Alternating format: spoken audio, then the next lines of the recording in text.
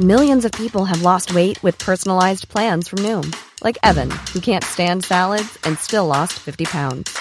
Salads generally for most people are the easy button, right?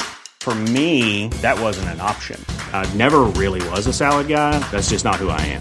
But Noom worked for me. Get your personalized plan today at Noom.com. Real Noom user compensated to provide their story.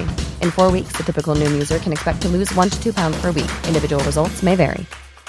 Hey, it's Ryan Reynolds, and I'm here with Keith, co-star of my upcoming film, If, only in theaters May 17th. Do you want to tell people the big news? All right, I'll do it. Sign up now and you'll get unlimited for $15 a month and 6 months of Paramount Plus Essential Plan on us. MintMobile.com/switch. Upfront payment of $45 equivalent to $15 per month. Unlimited over 40 gigabytes per month. Face lower speeds. Videos at 480p. Active Mint customers by 531.24 get 6 months of Paramount Plus Essential Plan. Auto renews after 6 months. Offer ends May 31st, 2024. Separate Paramount Plus registration required. Terms and conditions apply if rated PG. Hey folks, Tom Merritt here. I know not everybody's heard all of the episodes of Know a Little More, so we like to re-release some of the older ones from time to time. This one is about Patreon pledges. It was originally released February 18th, 2020, so it's been more than a year, and we have not added anything to it since the original episode. Enjoy.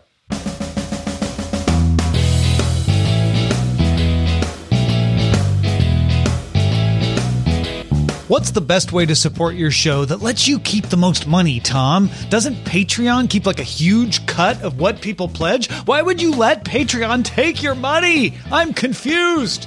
Don't be. Let's help you know a little more about Patreon pledges. At Daily Tech News Show, we quite often get questions about Patreon support for our show. The most common questions are, what's the best way to contribute to you that lets you keep the most money? And how much does Patreon keep from what I give you and why? Well, answer to the first is always that Patreon is actually the best way, not because we keep the most money, but because of what we get for the money it does keep. Patreon has provided myself and many others a way to get direct support from people who want to see more of what you do. It was started in May 2013 by musician and entrepreneur Jack Conte and developer Sam Yam with the idea of getting patrons, like, old-fashioned patrons of the arts, to support artists like musicians like Jack. And it was centered around YouTube creations at the time because Conte's music videos were really cool and took a lot of work and got millions of views, and he made a very small amount of money off it. So Patreon was started to help creators directly connect to fans for support. Now, in December 2013, Brian Brushwood, myself, and a bunch of other podcasters sort of hijacked it to help us make and fund podcasts. And it has over the years become a haven for artists of all kinds. Lots of folks like the idea of value for value that Patreon makes possible. Value for value is a phrase used by Adam Curry to describe the direct support he cultivated for his podcast, Like No Agenda. The idea was that if you get value out of his show, you could give value back by voluntarily supporting it. And the amount of your support should be based on what you can afford and how much you value the show. Curry did it directly and did it all himself with things like PayPal and mail-in checks. And Patreon came along and let folks like myself do it without having to manage all that. On the one hand, it made it simpler. On the other hand, it meant you kept less of the money. Now, right up front, let me say that from where I sit as a person who derives a lot of his income through Patreon, I think the cut they take is worth it. I know there's a whole lot of political stuff related to Patreon, and I have thoughts on that too, but for this episode, let's just focus on the economics. Aside from politics, some folks still see Patreon as taking a cut in a greedy way or a selfish way. I view it as a fee for services. The cost-benefit analysis for me is that the time I save not having to manage the collection and track the pledges is much more valuable than the amount Patreon takes. Because Patreon handles that, I can spend that time doing things that I enjoy, that make me revenue, and that I don't loathe. Those values all combine to make it worth it. But still, folks want to know how pledges work and how much we creators on the platform keep. That has changed over the years. Patreon used to charge 5% plus whatever the transaction fees were on the payments. Now they have a system of 3 different percentages and a standardized transaction fee. But The point is, there's a charge that they have to pay to process the payments, and there's a charge that they use to fund the operation. We'll get to the platform fee they use to fund the operation second. Let's start with the transaction fees. This is the one I feel like is most widely understood as part of any business, not just Patreon. From the outside, folks look at payments and think, well, how hard is that? I could set up a PayPal and take payments right now for nothing, right? Why is this so hard for Patreon? Because transaction fees. Even PayPal takes a cut of payments if you're conducting a business. So even if you just use PayPal, if you do it at the scale of Patreon, PayPal takes a cut.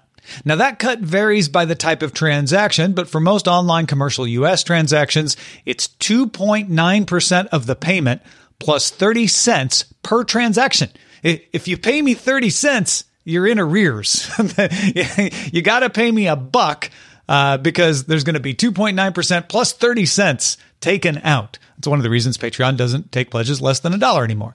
Now, if you were to take credit cards instead of PayPal or in addition to PayPal, you're going to pay similar fees, 1% per transaction plus a flat fee per transaction. This is the cost of taking money online. And side note, one of the reasons that cryptocurrency continues to be popular since it would reduce a lot of those fees. The reasons the fees exist at all are complex and well beyond the scope of this episode. But remember that when you send money to someone through PayPal or buy something with a debit or credit card, there is a complex chain of banks and clearinghouses and transaction processors that each take a small cut. That process includes making sure the money goes to the right place, that the actual physical money is in fact transferred at some point to the proper banks, that if your transaction is declined on a subscription, that it's reprocessed to make sure that maybe there was a mistake. And of course, a lot of money goes to fighting fraud. So these fees are paid for the process of transferring money and all the logistics and protections that go with it. Now, Patreon used to try to be perfectly transparent about these fees, charging you, the creator, only exactly what the banks charged them. And that became a nightmare. Because Patreon doesn't just take PayPal. If you want as many people to support creators as possible, you need to take payments in as many different ways as possible because not everybody wants to use PayPal. That means multiple credit and debit card systems, PayPal, Payoneer, and more. And also, Patreon lets users pay in their native currency. That means currency conversion fees as well. In the old days, that meant as a creator, you'd never know exactly what your transaction fees would be in any given month. Because every patron transaction might incur a slightly different fee. Plus, not just different fees because one's Visa and one's PayPal, etc., but Patreon was trying to bring down the cost by doing one transaction per patron across multiple Patreon creators. And then they would divide that processing fee amongst all the creators that were getting money from that patron. Now, let's think about that for a second. It might be a little confusing. Let's say you are a creator and you have two patrons, each giving you $5 through PayPal. The first patron supports nobody else, just you. That means the processing fee from PayPal is 44 cents. They want to pay you $5. 44 cents gets taken before it even gets to Patreon. The second patron, however, supports 10 different creators. Patreon combines all that into one transaction, meaning the fee is only charged once and split up among the creators. The PayPal fee for that second patron, for you, is only going to be 17 cents. Because remember, while 2.9% is going to be the same, 30 cents is now divided amongst 10 different creators. Instead of paying 30 cents like you are for that first patron, you're only paying 3 cents because it's split up. And so your fee goes way down. Same $5 pledge, but you keep a different amount of it. Now, imagine multiple patrons coming and going each month, all using different types of payments with different fees and supporting different numbers of creators each month. And you can see how that processing fee might be really low one month and then really high the next and then really low and then medium, etc. So Patreon simplified it. They looked at what the average cost was across the entire Patreon universe of all creators, like how much in transaction fees is Patreon paying each month, and came up with a standard rate of 2.9% plus 30 cents for pledges more than $3 and 5% plus 10 cents of pledges less than $3. Keep in mind, there are also different rates for other currencies, value-added tax, collection, non-US PayPal stuff too, but Patreon calculated that standard rate to reflect what it sees across its thousands of creators every month. This means it will be taking in processing fees that should just about match what it pays out in processing fees. But instead of each Patreon creator having different amounts each month, they'll all be able to know what to expect based on how much they're taking in. Now, if you have a fairly stable Patreon community like Daily Tech News Show does, it doesn't really change much. So I was never worried about this sort of thing.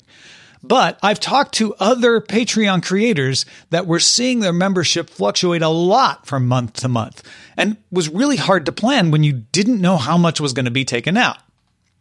Side note, by the way, Patreon allowed what it calls founding creators like me, in other words, ones that were there early on, to stay on the old plan where the processing fees reflect exactly what's taken. And Daily Tech News Show still is on that plan. And it's just about exactly what we'd pay if we switch to the new standardized rate. To me, that means what Patreon is doing works. DTNS is kind of representative of the whole of Patreon, where the fluctuations all cancel out. A stable amount that doesn't change radically from month to month. So if their calculations are right, a representative example like us should be almost the same as the standard rate. And for us, it is. Other kinds of patrons who have members flood in when they do something exciting or popular and then flood back out again now experience the same kind of stability that DTNS luckily has naturally.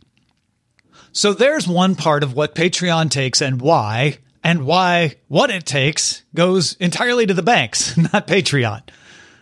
Now, that's the processing fee. Let's get to the platform fee.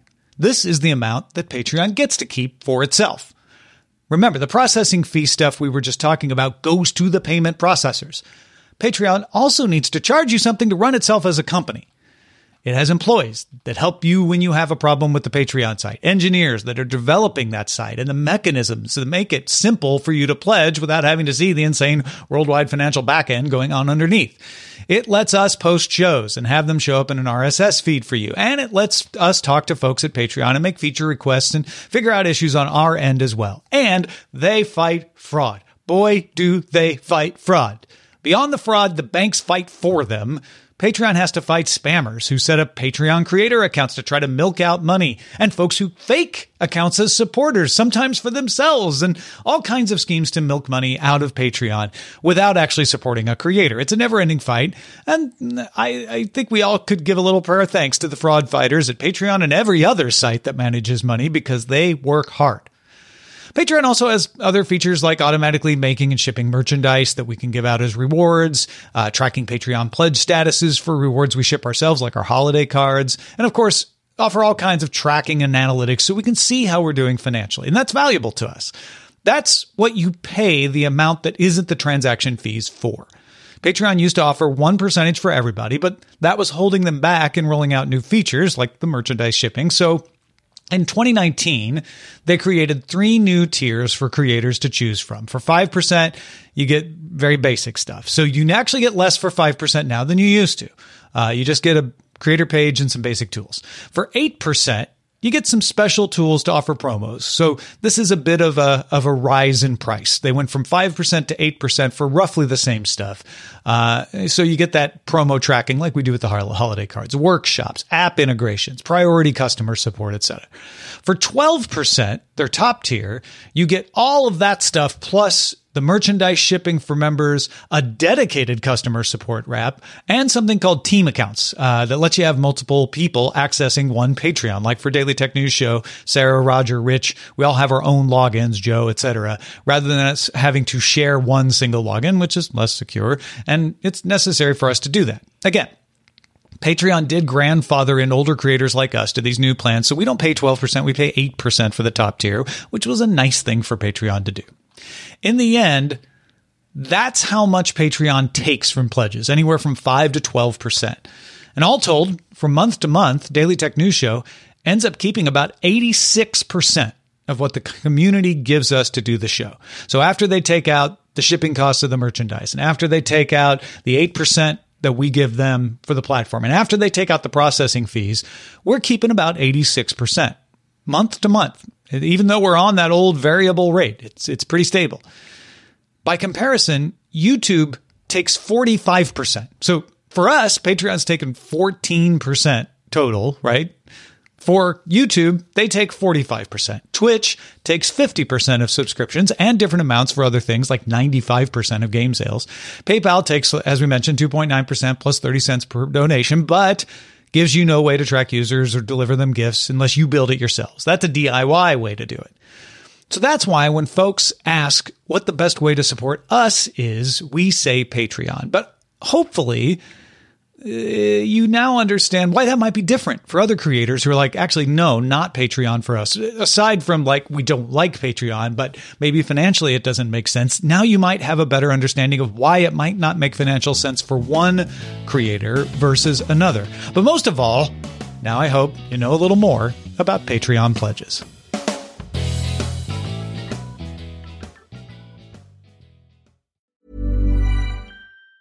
Hi, I'm Daniel, founder of Pretty Litter. Did you know cats tend to hide symptoms of sickness and pain? I learned this the hard way after losing my cat, Gingy. So I created Pretty Litter, a health monitoring litter that helps detect early signs of illness by changing colors, saving you money and potentially your cat's life. Pretty Litter is veterinarian developed, and it's the easiest way to keep tabs on your fur baby's health right at home. Go to prettylitter.com and use code ACAST for 20% off your first order and a free cat toy. Terms and conditions apply. See site for details. Hey, it's Paige DeSorbo from Giggly Squad. High quality fashion without the price tag. Say hello to Quince. I'm snagging high-end essentials like cozy cashmere sweaters, sleek leather jackets, fine jewelry, and so much more. With Quince being 50 to 80% less than similar brands. And they partner with factories that prioritize safe, ethical, and responsible manufacturing. I love that. Luxury quality within reach. Go to quince.com/style to get free shipping and 365-day returns on your next order. Quince.com/style.